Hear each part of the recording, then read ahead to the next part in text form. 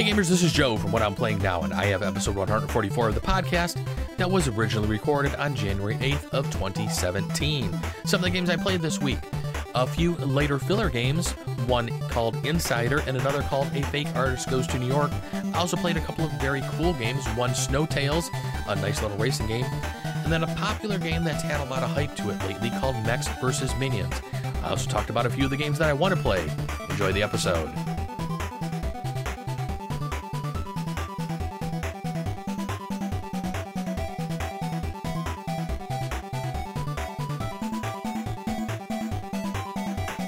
Hey gamers, welcome to the games. This is Joe Luzzi from What I'm Playing Now, and welcome to episode 144 of the What I'm Playing Now podcast. Last week I did a top 10 list, and I have turned that top 10 list into a geek list out on Board Game Geek. So if you would like to comment on any of the top 10 games that I actually discussed last week in my podcast, we have a guild out on Board Game Geek. We are guild number 2440. You can head out to the guild and comment there. I also put a little post out there about a game I'm going to be talking about here in a little bit, Mechs vs. Minions, and I gave a few thoughts on the forums, as well as I'm going to discuss that here on the podcast, go through a little bit of some of the gameplay and stuff during the What I'm Playing Now part of the show. So I'm hopefully going to be posting a couple of posts probably per week out there, maybe a little more frequently than that, depending on how much gaming I'm able to get in out on the forums. I'm going to try to be a little bit more active, as well as creating a few different geek lists possibly throughout the year, since I now have a handle on how to do that. And I like to thank the people who actually wrote up some really nice information and forum posts on how to actually do the geek lists, since yes, last night was the first time I really sat down and tried to really compile one, and it was actually very simple and easy to do once I found a great post. And I can't remember where that post was, or I would thank the person by name, but thank you to those who completed that. All right, let's jump into a few of the games we played this past week. We're going to start off with a couple of smaller filler games, is how we seem to be starting our Thursdays out when I'm heading down to the game store. Also then going to talk about a few other games that I played both this week as well as last week. The first game we're going to talk about is a small little game called Insider. This is actually a game from, I believe, 2016, if I remember correctly. You can check on Board Game Geek here real quick. Yep, this is one of the games from 2016. And it's basically a little filler game that is similar to 20 questions. The master player is going to hand out toke tiles to everybody, and the tiles will basically say common on all of them. One of them will say insider. The insider will actually know the word that the master is going to write down at the beginning of the game. So once the master writes down the word, everybody's going to cover up their eyes.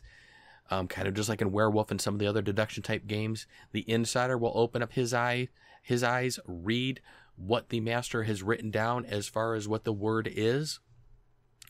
And then everybody will open up their eyes, and then everybody will basically start asking the master questions. And it's similar to just 20 questions where you're asking simple yes or no questions. And the insider's trying to kind of throw everybody off, because the insider doesn't want the rest of the table to figure out what the word is. And if the word is figured out, then everybody at the table is going to vote and try to guess and see if they can figure out who the insider is at the table. And we were able to do that. It's a really interesting, really fast game. It doesn't take long at all to play. I think we had our game knocked out in about probably 7 to 8 minutes, because I believe essentially you get 5 minutes to do the 20 questions part, and there's a timer that does come with the game.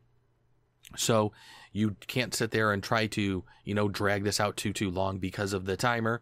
But it was a lot of fun. We actually played this one a couple of times, and we had a really good time with the game. It was a really interesting light filler. It was a lot of fun if you're looking for a nice party type deduction style game. This comes in a nice small box. It's something you can probably carry in your pocket, take down to your local game store or your local pub or something where you play some of your board games at, and you'll be able to get in a quick game of Insider, which we really liked. Then our second actual filler game that we played for the day. It was a little similar to Insider, but this one, instead of using a word, you were doing a drawing. So this one was a fake artist goes to New York, and I believe from looking up on Board Game Geek, this one's a few years old. I think this one, when I looked it up, it said that the year it came out was 2012, possibly, if I remember correctly. And in this game, once again, you're going to have somebody who's playing kind of like a master type player, and they're going to take all of the tiles and they're going to draw or put a word on the tiles, but on one of the tiles they're actually going to put an X. They're going to hand the tiles out to all of the players around the board. Everybody will be given a matching color pen that goes along with the color tile that they were given, because you want to be able to track who's drawing on the paper as it's going around the table. And everybody's essentially going to be allowed to draw one line on the paper as the paper comes around to them, and everybody's trying to put together and draw the word that they're given, but then you have that one player that has the X on there, and that's what everybody's trying to figure out is who has that X and who is the fake artist. And it's really funny as you're playing this game, because depending on where the X is at on the table and who goes first, sometimes it's a little harder to figure out if the X is a little up higher in that chain. If they're like the second person at the table and they're just drawing another line to go along with the first line, it may be a little difficult for everybody to actually kind of figure out who that fake artist is. But we had a pretty good time with this one. In this one, I wrote down the word dog and went around the table. And everybody was, towards the end, the picture actually did start to look like a dog, but there were a few lines that were really out of place, and you were able to tell from the person's pen color who that person was. So everybody was able to figure out who the fake artist was. And I think the first time we played the game, when I was actually one of the people who were drawing as well, we did a roller coaster. I think that was the word we were given. So both Insider and Fake Artist Goes to New York, they're kind of little hidden deduction type games. Both of them are really light fillers. They could be knocked out in less than 10 minutes. I mean, if you're sitting around and you're just waiting with a small group of people to kind of see, kind of like how we do on Thursday night when we're down at our local game store, we're waiting to see who's all going to show up before we start separating into smaller groups and start playing other games. You know, these nice small filler games sometimes are just really nice icebreakers to just kind of get the mood going for everybody to start gaming for the night. And both of these games were actually really fun. So we were playing the Japanese versions that my buddy Eric actually picked up when he was over in Japan last year. We're still trying to work our way through all of the games he picked up over in Japan, and that was a good 6 to 8 months ago, I think, that he was over there. So he had brought back a lot of games, and we're slowly working our way through all of those. And probably over the next couple of months, we'll actually be hopefully towards the end of that list. But I believe we may then have more once his girlfriend goes back there to Japan this year. So we'll have to wait and see about that and what she's able to bring us back. But those are our two little filler games for the week: Insider and A Fake Artist Goes to New York. All right, let's jump over to something maybe a little bit meatier and a little bit, I don't want to say more fun, but something that's going to take a little bit more than 10 minutes. I was actually able to get Snowtails to the table a couple of weeks ago down at my local game store. We were trying to figure out what we were going to play. I had brought that, so we pulled it out. I had read through the rules once several weeks ago, so I really wasn't able to teach it, so we kind of just pulled out the rules, and our one buddy Brian sat down and he kind of read through the rules as we were starting to do a setup and everything, and we went with one of the early maps and early easy maps, I guess you could say, in the game. And the instructions and the rules for Snowtails really aren't too difficult. Everybody's going to start off with a sled, a dog sled, and it's essentially, this is a racing game. Everybody's going to start off with their sled being balanced at the left and right blades are going to be at a move of 3, and then their brake is going to be set to a 3. On your turn, you're going to have a hand of cards, and what you're going to do is you're going to select one number from your hand, and it could be 1 through, I think they go up to 5, and you can play as up to 3 cards of the same number across the different parts of your sled. So if you wanted to put 5s everywhere, if you wanted to put a 5 on the left, a 5 on the right, and then do a 5 break, you can essentially play a 5 card on either side of your sled and then discard a 5 card to actually change your break from whatever it was to the 5 number. Now, how you're going to calculate your speed, you're going to add the two numbers that are on the sleigh, on your sled, together. So if you had the two fives there, that would be a 10, and then you're going to subtract your brake. So if you actually bumped your brake up from a 3 to a 5, 10 minus 5 would be a 5. You would be able to move 5. If the numbers that you have on either side of your sled are even, and what I mean by even are if they're the same, I guess I should say not even, if they are the same, you will be moving in a straight line. If either of those sides is different, your sled is going to pull in that direction. And it's very easy to see which way your sled's pulling, because on your sled, they have a little yellow and red flag on either side. And they also have these flags corresponding on the tracks on the board as well. So when you're going around corners, or you're possibly looking at the board upside down from the way your sled is, it's very easy to see which way you're going to be moving your sled, left or right, if you have to move that sled in that direction accordingly, because all you have to do is look at which side of your sled has the higher number on there, and you'll be moving towards that colored flag on the board. The first track that we played was a much simpler track than the second track that we played, that my buddy Eric kind of threw together, which was just a completely insane track. It was probably not really good for our second game, but I think most of us made it through it but him. I think he actually wrecked his sled, now that I think about it. But we all had a great time playing Snowtails. This is a racing game that I had a really good time with. There's a lot of different strategy that you can use in this game, because in a lot of racing games, just like Formula Day and some of the other racing games, you really have to watch when you're taking your corners. So utilizing your cards and trying to figure out what you're going to be needing to do 2 to 3 steps ahead of yourself is what you're going to have to try to want to watch out and keep cards in your hand for. Because if you're coming up to a corner, you don't necessarily want to blow through that corner at too high of a speed, because you will take damage. And when you take damage, those cards are going to end up into your hand. Your sled's going to get dents, basically, is what happens. And those dent cards will stay in your hand. And what it does is it just doesn't allow you to draw as many movement cards as you might want to give you as much of a variability as you might need to be able to move the rest of the way around the board. So trying to keep those dent cards out of your hand is something that you're trying to do. So when you're coming upon a corner, you want to make sure that you possibly are applying your brake, not basically blowing through the corner. You also get some movement bonus based on where you are at in the turn order. If you're able to go straight, you could possibly get a movement bonus if you were in first place, and you might get to add on a few extra spots onto your move towards the end. But we had a really good time with Snowtails. I really enjoyed it. This is a game that I definitely need to teach to my wife. We haven't had a chance to get it to the table here at home, but I have a feeling that she'll really like it. It's very easy to pick up on. It's a game that has a lot of customizability to it. There are a lot of different boards that you can put together. You can make the tracks as easy or as difficult as you like. Like I said, the second track that we played, we went completely off of the book and just put together a bunch of different tiles. But some of the tiles that we put together may not have been the most efficient, because we were going from an area where everybody was funneled down into one lane. And one of the things that tripped me up during that game, one of the players kind of just stopped right there in that middle of the one lane section where nobody could get around them. And you can't really slam into somebody's sled. You can't get around them, and you're pretty much at their mercy at that point in time. And that is actually, in reading the rules, a valid strategy to use. So that kind of threw me off, put me a little bit behind. But, sometimes when you get to the straightaways, if you can have a couple of good cards, you can play some higher cards, back off on your brake a little bit, try to do a little bit of catch up. But Snowtails, if you haven't seen it, it's a really fun game.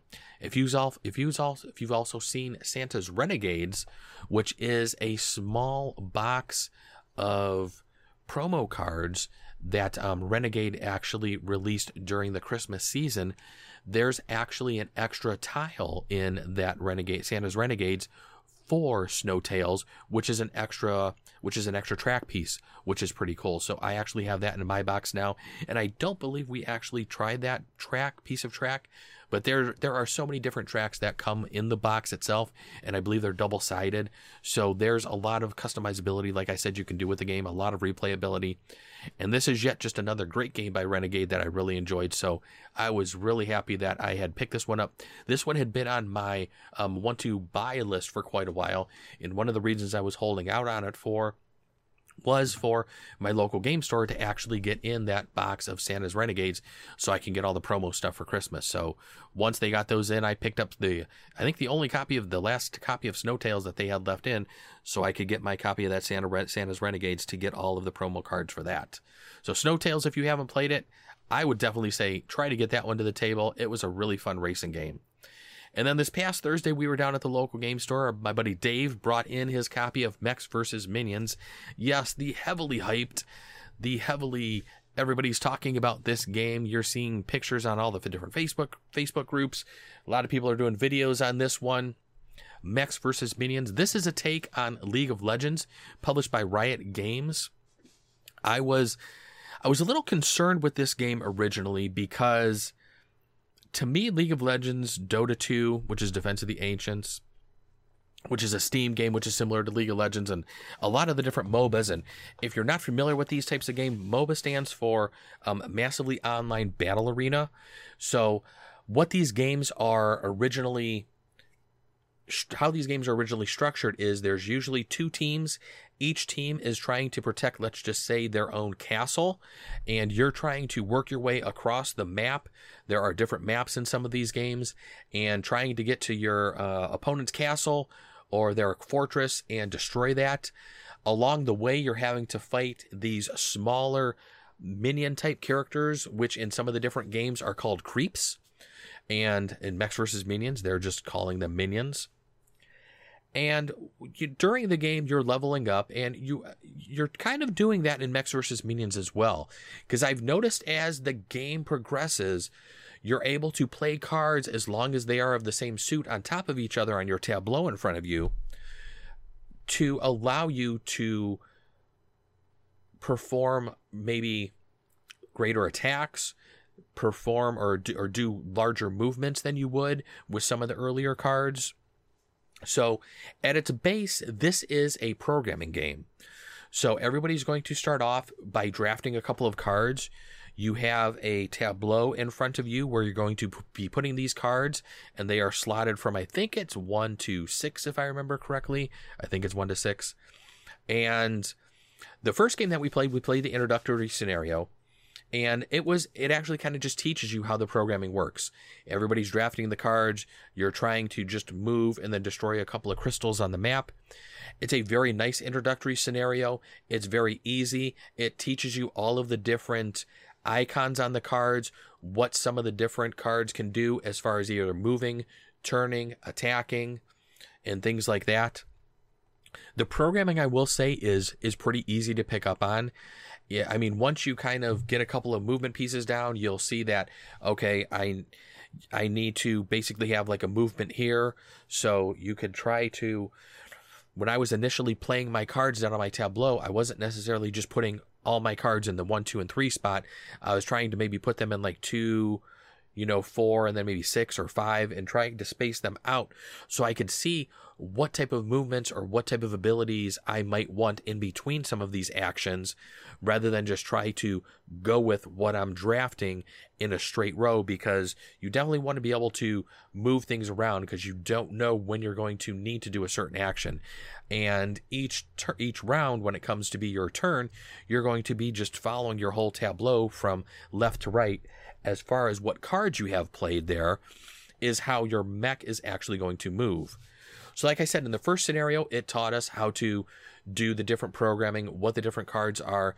I think we had 4 of us playing, and at the beginning of that first scenario, I think we just had to destroy 4 crystals. And then there was a second part to the scenario where we had to destroy a couple other things.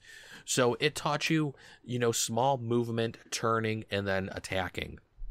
So the second scenario was a much more difficult scenario. It definitely took a lot longer than the introductory scenario did. I won't say it dragged on a little too long, but during the middle part, it did seem to kind of just become a little stale, because the way we kind of attacked the scenario several of us started moving forward. A couple of us built up our attacks very quickly. And even though those minions are spawning each turn, there's different spawn points on the board where minions are just kind of coming out of and spewing forth each turn. You're just putting more and more on the table.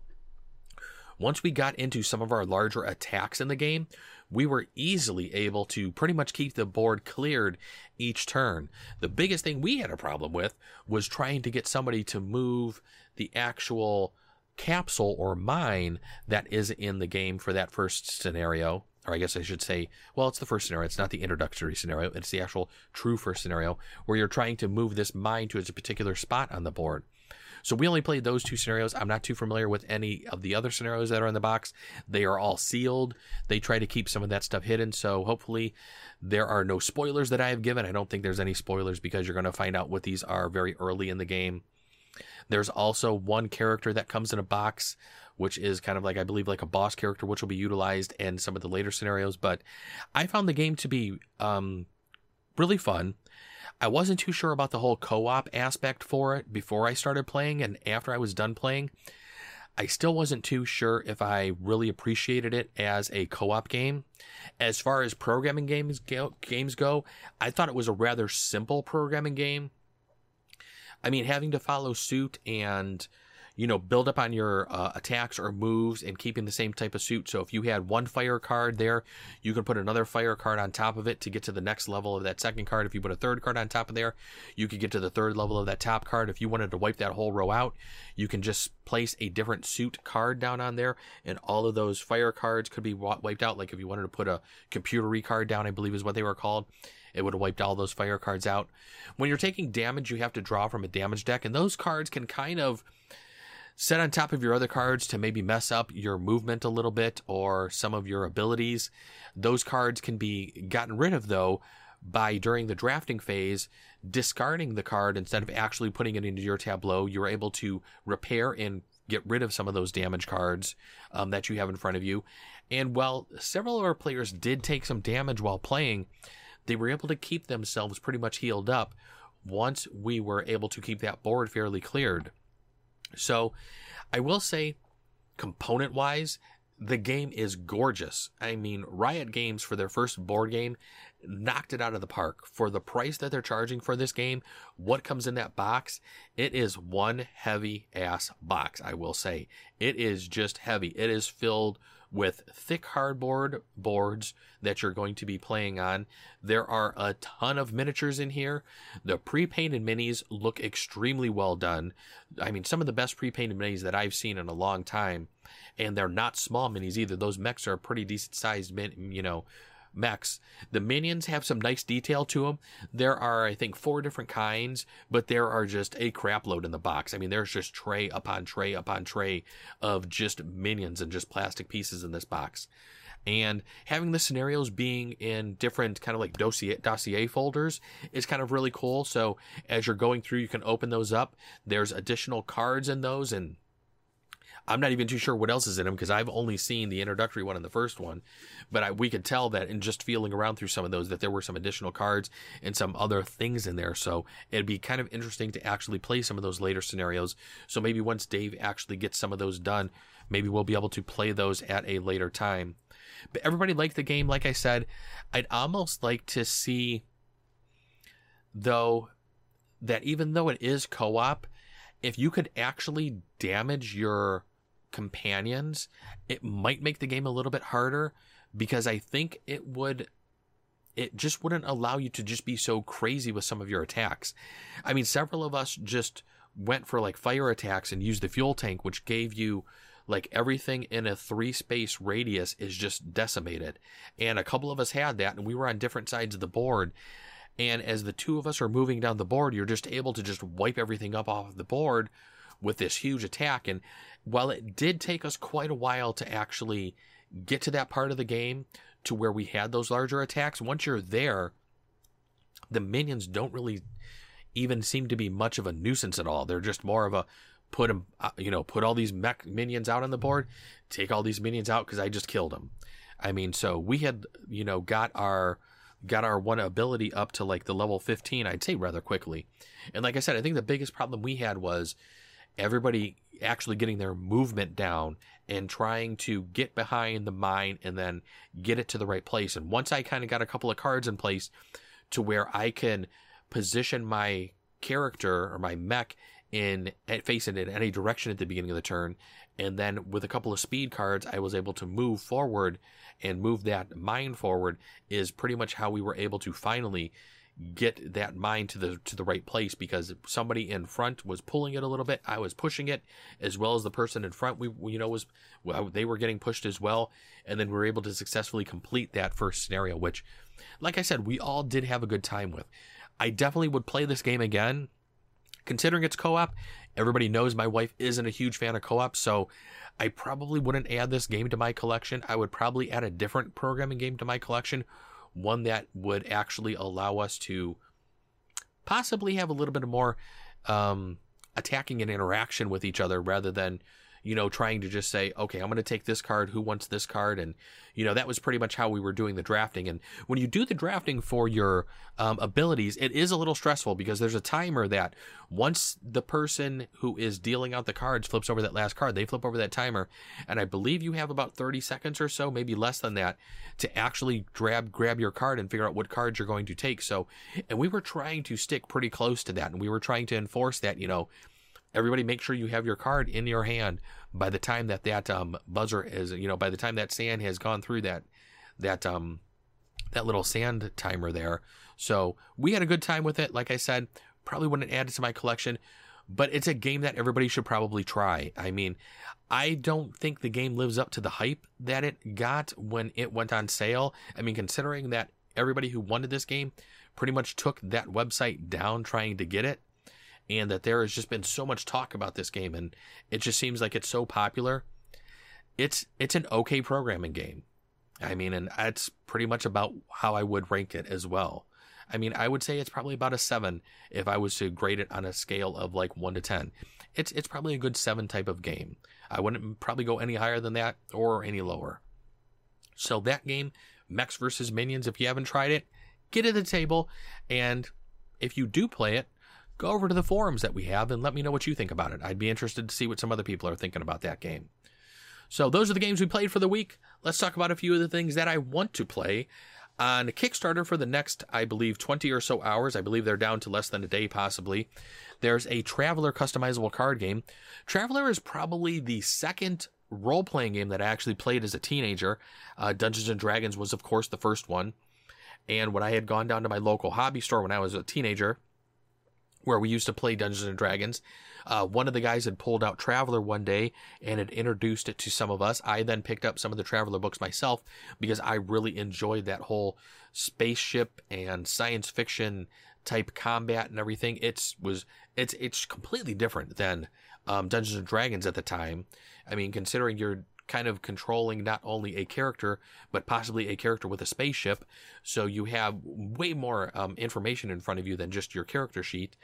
But it was just a really cool game that I really enjoyed. And it seems that a customizable card game is being put out based on Traveler. I've taken a little bit of a look at this. I have not kickstarted this myself. I'm very interested in playing this, but I'd like to see a little bit more of the gameplay before I actually committed to something like this. So that's one of the reasons why I'm kind of holding off on kind of kickstarting this one. Also, if it's going to be customizable, I'm interested to see how some of the additional cards are going to be sold and what's all going to happen with some of this stuff. I don't think they're going to do the whole starter booster thing. I don't think it's going to go like that, although I could be wrong. But I'm really interested in trying this game out. I would like to see it. It looks like they're going to successfully fund. So hopefully there are going to be some copies that possibly some local game stores could get in, and we'll be able to get this one to the table and check it out. But I am quite interested in this one, considering how much I did enjoy the role-playing game. And then for my second game of what I wouldn't mind playing and what I want to play, a little game called Watson and Holmes. I've always been a big fan of Sherlock Holmes, and Watson and Holmes sounds like a really fun deduction style game. It reminds me a little bit of the Sherlock Holmes Consulting Detective that I have.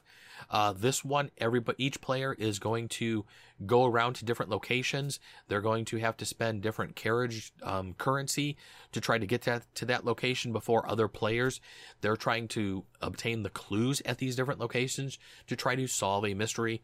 Hence, Watson and Holmes, that is what they do. This game sounds kind of interesting. I think I saw it down at my local game store, but I don't think they had too many copies in.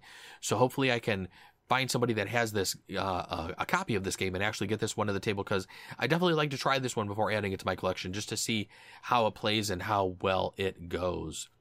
So that's it. Those are the games I played for the week, as well as a few of the things that I'd like to play. Hey, as always, send me some emails. You can let me know what you're playing now. You can send those emails to whatimplayingnow@gmail.com. You can also join us in some conversations over on Board Game Geek. We have a guild there. We are guild number 2440. On Twitter, you can follow me at whatimplayingnow. Don't forget to drop the G like I always say. On Facebook, just do a search for What I'm Playing Now. On Google+, we're plus.google.com/+sign. What I'm Playing Now podcast. And then as always, our Twitch channel, which will hopefully be live this week with a playthrough of a game on Tabletopia, is twitch.tv/whatimplayingnow. So keep an eye on Twitter and on Facebook, and I will probably be posting when we go live with some Tabletopia gameplay. But until then, everybody knows what they need to do. Go play some games and then let me know what you're playing now. Thanks for listening, everybody. Have a great week, and we will see you later. Bye-bye.